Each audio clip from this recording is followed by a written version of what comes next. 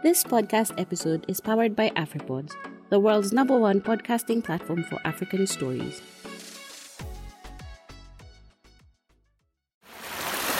Floods, droughts, locusts, climate change. There is a lot going on in and around us in Africa, and super fast. We're all seeing and feeling the effect it has on how we eat, move around, and even how we can make a living. For this reason, join me, Sophie Mbogwa, a Kenyan environmental journalist, for our weekly podcast, The Africa Climate Conversations. Africa Climate Conversations aims at helping you understand what climate change is all about, how it affects you and your family, what is being done in Africa, and what you can do to adapt and mitigate to its impacts, no matter where you are in Africa. Welcome to the very first show here on Africa Climate Conversations. I'm so excited to finally be live. And since this is the very first show, allow me to introduce myself. My name is Sophie Mbogwa. I'm an environmental journalist and media consultant based in Nairobi, Kenya. I've been reporting on climate issues for slightly over 7 years now.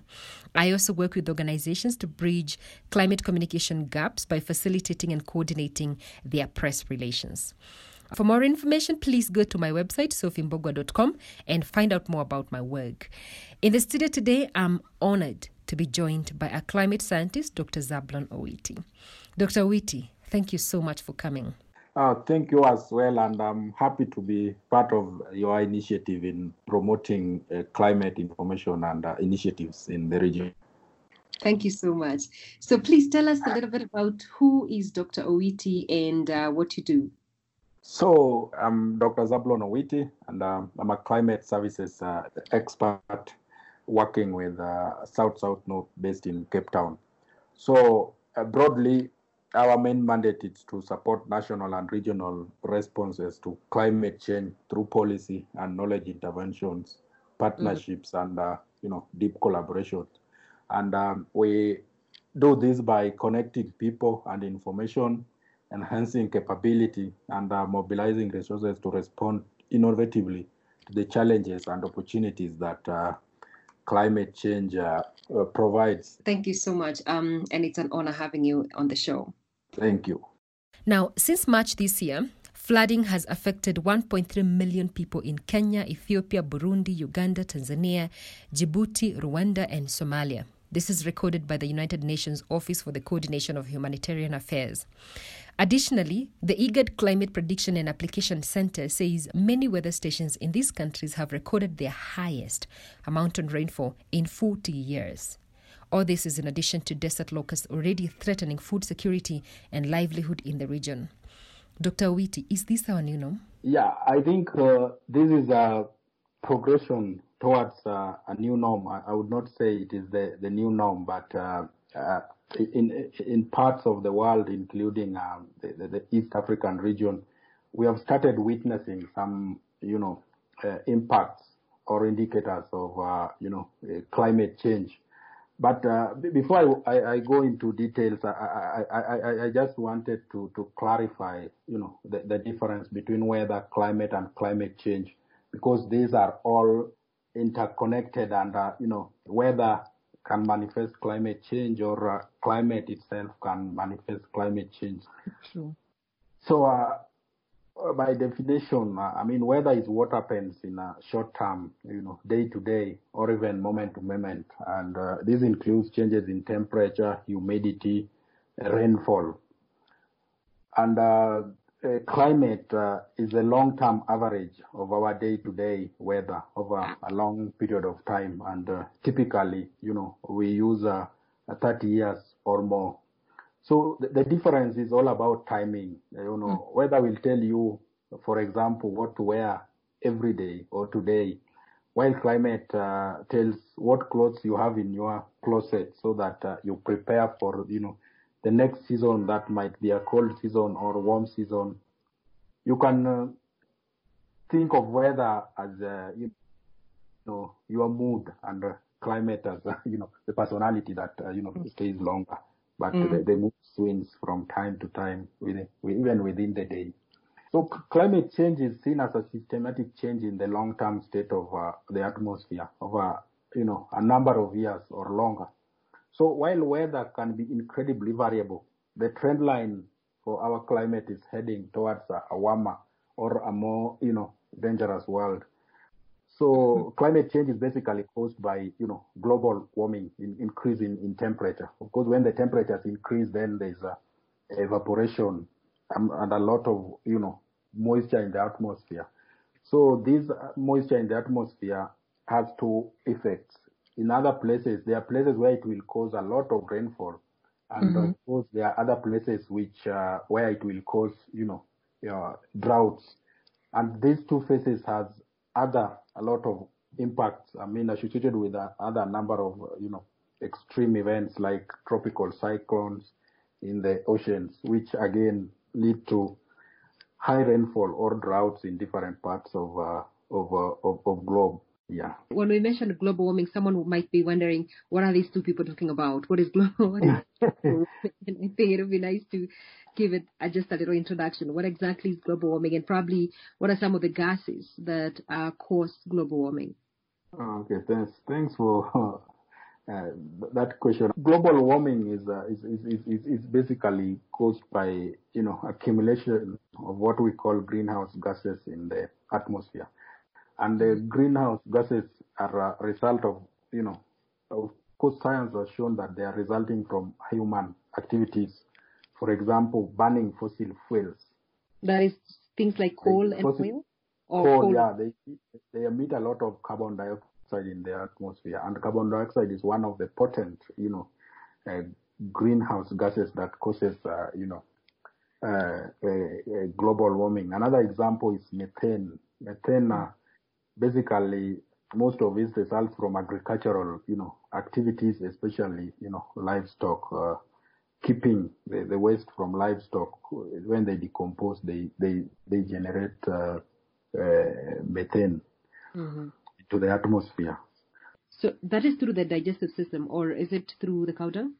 No, the cow dung, the digestive system of the ruminants, they generate methane. No, not that when the dung is. No, it is from directly from the animals. So it is one of the sources of methane. Methane also results from decomposing of plants and animals. And of course, in most cases, it is kept underground. Unless it is tampered with, then it is exposed and it is emitted into the atmosphere. That's what we call peat. Yeah, peat. When peat is when it is burned, then it releases methane. So in the world, there is a place called Siberia, and Siberia in Russia is believed it has a lot of methane. So the fear is when the global warming increases, and that because it is held in the ice, because the place is cold. So when it warms, then it will be released in the atmosphere, and methane, in terms of causing global warming, it is more stronger than carbon dioxide. So when these greenhouse gases are released in the atmosphere, they act like a blanket, because naturally you are supposed to receive the energy, the radiation from the sun. Then there is a fraction of it which is supposed to go back to the atmosphere, and a portion that remains naturally. Actually, that portion that remains is supposed to keep the average global temperatures around 33 degrees. So, but because of the greenhouse gases, they trap more of this energy than in normal circumstances. And this energy that is extra, which is trapped, is what causes, global warming.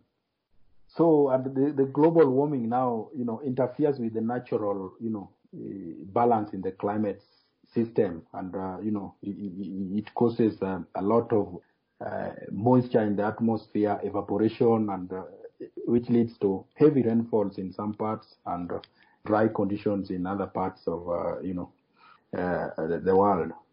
So what we're saying is that global warming basically is like overheating of the earth? Yes, because of these greenhouse gases, they trap extra energy which is not needed to balance the climate system, to keep the climate system at balance. So it interferes with that balance and causes some kind of chaotic system that now, the warming is increasing, and evaporation, the glaciers are melting at a rate that they were not meant to do that. Then sea level rise. Yeah, that would have an effect on the oceans, right? Yes, when the temperatures increase, then the glaciers, the ice, they melt. When they melt, the water goes into the ocean. Then this leads to sea level rise.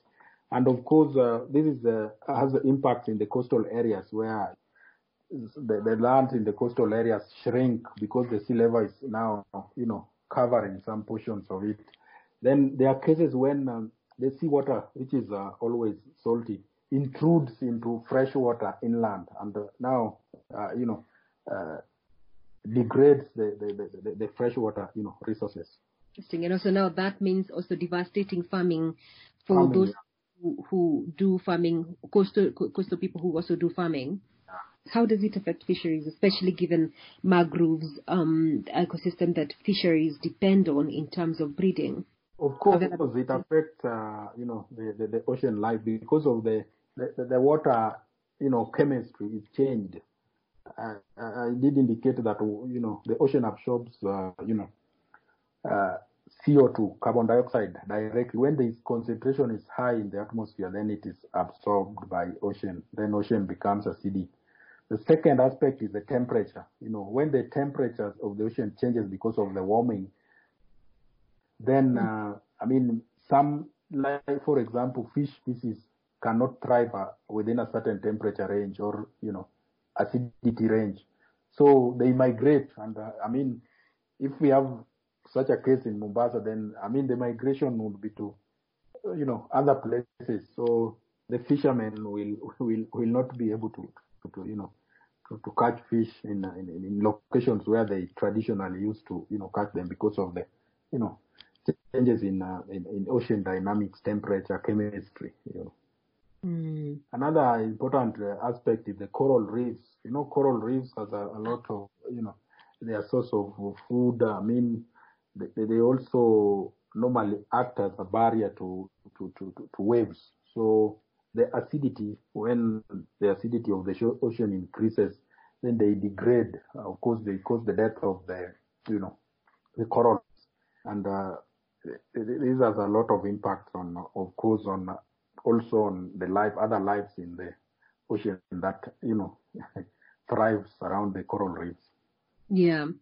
And corals and mangrove as well are breeding areas for fish, crabs, and things like prawns. Yeah, that's where they thrive, Mm-hmm. And that means this affects directly food availability for the coastal regions, and also not only for the coastal regions, for the mainlands, people who also like availability of fish and other seafood. Yeah, sure. Interesting. So coming back to the current, droughts and the floods that we are witnessing in our region, mm-hmm. we can, to some extent, attribute them to climate change, extremes that are related to climate change. Mm-hmm. This is based on the observations from a long time ago. A recent example is the last two seasons from March and May last year, that is 2019, mm-hmm. October, November, December season, and even this year's, short rain season, that is March and May. The rains have been, really enhanced above normal. And these have resulted to a number of impacts. For example, flooding has been witnessed in the region from last year. Actually, even normally January is dry, but you can notice that this year we had rains in January and even some parts of February. And these have resulted into a number of negatives, some positive, but majorly negative. So if you look at, for example, the Lake Victoria Basin and even the Lake Victoria itself, water levels of the lake have just reached the highest point ever in, 170-year record. And of course, as what you did in your introduction, this has resulted into displacements of thousands of people and even, destruction of flooding infrastructure. Absolutely. Of course, there are other floods in the region that have displaced, tens of thousands of people and even killed some. And of course, there are other impacts or indirect impact of the enhanced rains. You are aware of the locust outbreak in the past, 70 years currently being witnessed in the region. And this is really associated with the rainfall conditions that have created conducive, environment for the locust to thrive. So that is an example of really an indirect impact, because the desert locusts themselves, they have, very serious impacts on terms of, food security in the region. When you look at the region in East Africa, we have been receiving a lot of rainfall. So now climate scientists at the IGAD Climate Prediction and Application Center, ICPAC, they've noted that the Western Indian Ocean is warming fastest than any other part of the tropical ocean system. Could this be the reason why the region is receiving too much rainfall? Okay, thank you for that question. So one of the major factors that influence regional rainfall during the seasons is the sea surface temperatures over the Indian Ocean. And the mechanism by which the sea surface temperatures drives moisture in the region is based on the pressure differences. So as we know that when the temperature of the ocean increases, then the pressure is low. And that means there is movement of air or moisture into the region that is warm. And of course, when it is cold, then the moisture or the air moves away from the, the cold area. So the Indian Ocean dipole is, a difference in ocean temperature in Eastern Indian Ocean and Western Indian Ocean. So the Western Indian Ocean is the what called as East African region. So in instances when the Western Indian Ocean is warmer than the Eastern Indian Ocean, then there is a rush of moisture into the region. And this pattern, changes, from year to year. There are years when it is, what we call the dipole is positive. That is when it favors the advection of moisture into our region. And it happens in a range of 2 to around 7 years. It doesn't happen every year. And this is also based on the ocean, temperature variability. That is another, big topic that we may not want to go into right now. So basically for the October-November season and even running to January-February, the high rains that were observed in the region were a result of the positive phase of the Indian Ocean dipole that led to, advection of a lot of moisture into the region. Of course, there are many other factors that moderate this. Just earlier in the year, before the season, we also had, that is in 2019, quite a number of tropical cyclones, over the Indian Ocean.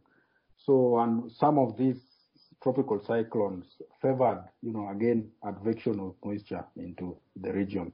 So, advection is the pushing of moisture into the region. Into the region, yeah. Okay. So, there were those two factors that really led to, high rainfall during, the last year's, short rain season. So you're saying the western part of the Indian Ocean was warmer. Yeah, the eastern was cold. The eastern was cold. Yeah, so that is what is the positive phase of Indian Ocean dipole, and that favors the advection of moisture into the region. Okay. Yeah. So that means because of the pressure differences. Yeah. So I need to break it down in a very simple language. Yeah. So what I'm understanding is that based on the Western Indian Ocean was warmer, then the eastern part of the Indian Ocean, and then the pressure now out of the ocean pressure, or where is this pressure coming from? So the ocean has its own circulation. So when the ocean water is cold, then the water always moves from the cooler region to the areas which are warm. When it is warm, then it is lighter, the pressure is low. But again, we have atmospheric pressure, because when the ocean is cold, it influences the air immediately above it. So it will be cooling the air as well. So the pressure will be high. But on the other side, when it is warming, it will warm the air. When the air is warm, it causes convection. That is, air will be rising. Warm air will be rising and cooler air will be, placing them. So this cooler air, which is replacing the warm air, which is rising, has to come from a region where there is high pressure. And that is what sustains the circulation, from low pressure area. Low pressure means where the ocean temperatures are low to, high pressure area where the ocean temperatures are low to low pressure areas where the temperatures are high, And then so like now it's sending a lot of moisture to the part of land. Yeah, to the region. It pushes. This is basically what is normally called the monsoons. When the land is warmer than the ocean, then the air will rush from the ocean to the land. When the ocean is warmer than the land and the land is cool, then the opposite will happen, and that will bring dry conditions. There will be no rains because the air is moving from land to the ocean. No moisture is coming to the land. And has this phenomenon stopped, or are we still expecting more? No. I think the Indian Ocean dipole, of course, it is quantified by the difference in sea surface temperature between the two locations. Now it is nearing neutral. That means it has weakened. So the temperature of the ocean is going back to uniform. That means there is no big difference in the eastern and western parts. It is generally either warming or attaining uniform temperature. So the pressure is reduced. It cannot push air into the region. I'm listening to you, and I'm thinking of people living in cities in East Africa, and cities do not produce their own food. What does all this mean in terms of climate change? How does it affect our lives? Why should people care about climate change in the first place?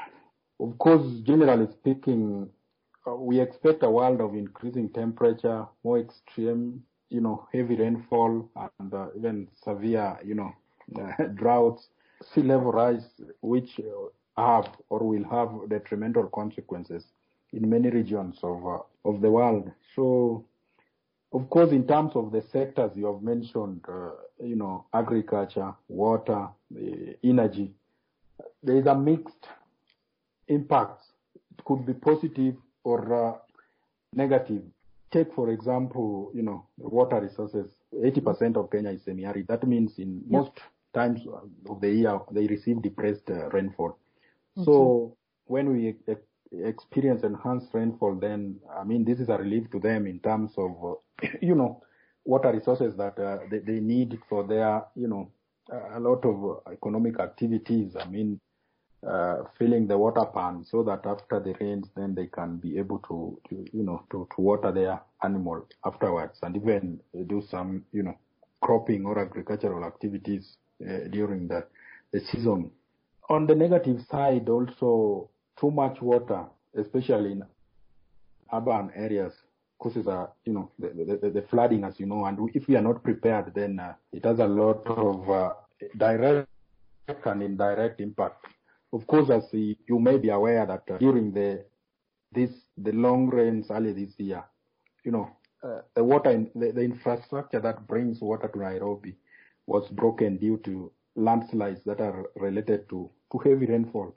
So you can see the paradox.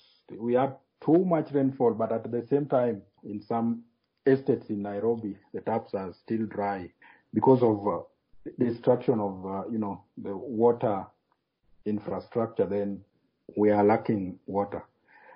Besides that, too much water also has an indirect effect in terms of health, especially in urban areas. When there is flooding, specifically in informal settlement areas, then there are issues with sanitation because of the sanitation infrastructure are not well developed in these areas. And specifically, there is a mixture of, fecal waste and water. And, in most cases, the sources of water are not safe. So this leads to, breakout of diseases like cholera in these areas.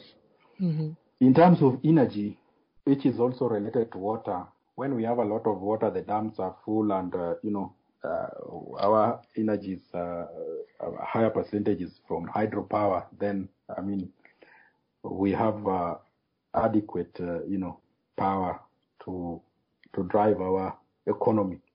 But in dry conditions, then it leads to less water to drive the hydropower systems.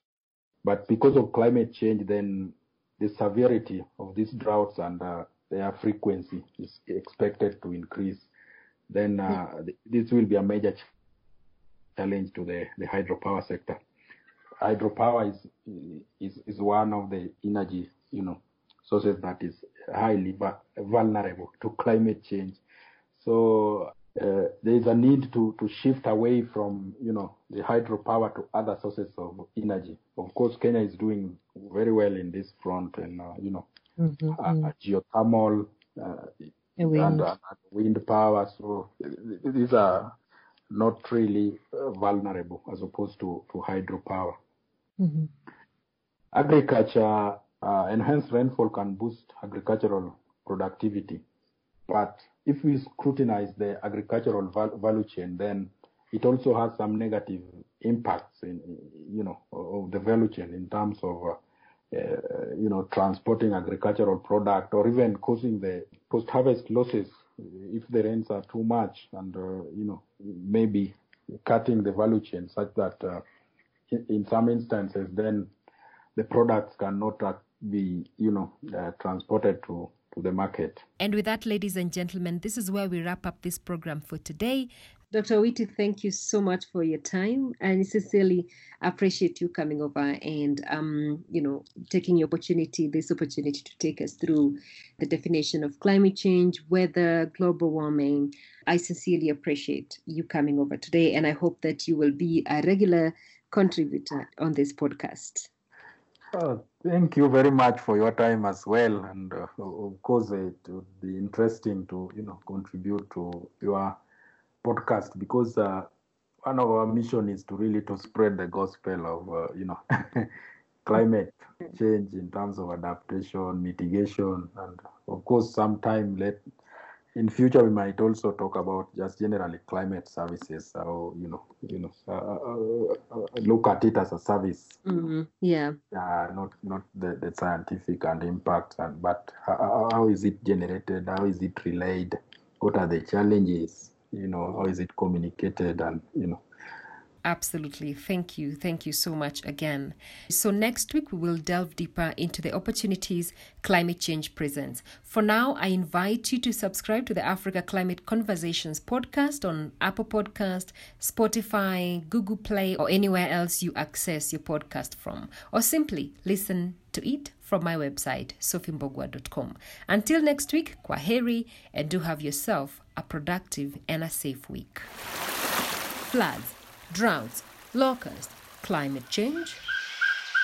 There is a lot going on in and around us in Africa, and super fast. We're all seeing and feeling the effect it has on how we eat, move around, and even how we can make a living. For this reason, join me, Sophie Mbogwa, a Kenyan environmental journalist, for a weekly podcast, the Africa Climate Conversations. Africa Climate Conversations aims at helping you understand what climate change is all about, how it affects you and your family, what is being done in Africa, and what you can do to adapt and mitigate to its impacts, no matter where you are in Africa.